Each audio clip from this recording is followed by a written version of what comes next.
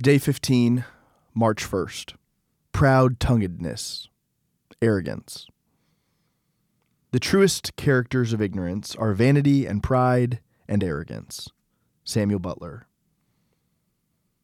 No one likes a know-it-all. My father used to remind me. Braggarts and boasters, the arrogant of lip and suave of tongue, all these alike suffer the same dreaded condition, pride.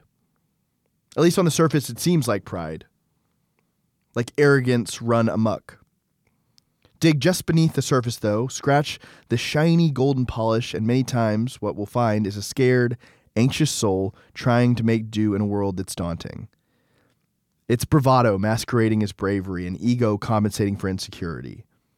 And among the greatest tools for that overcompensating work are our words.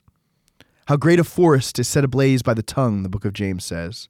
How large a ship turned by such a small rudder. But how often do our words and the soul beneath them keep us from the Almighty? How often do our curses keep us from being blessed? James would offer that question too.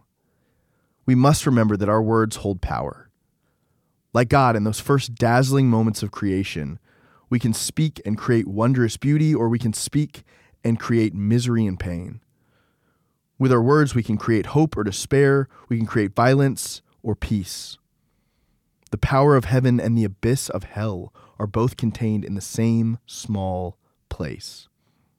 And rather than get lost in a flurry of arrogant words, we would do well to tame the tongue, to offer it in humble surrender to the divine, that God might speak through us.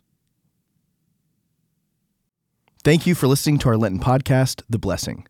Remember, all the sermons from this last weekend are available wherever you're listening and also on the WC Life app.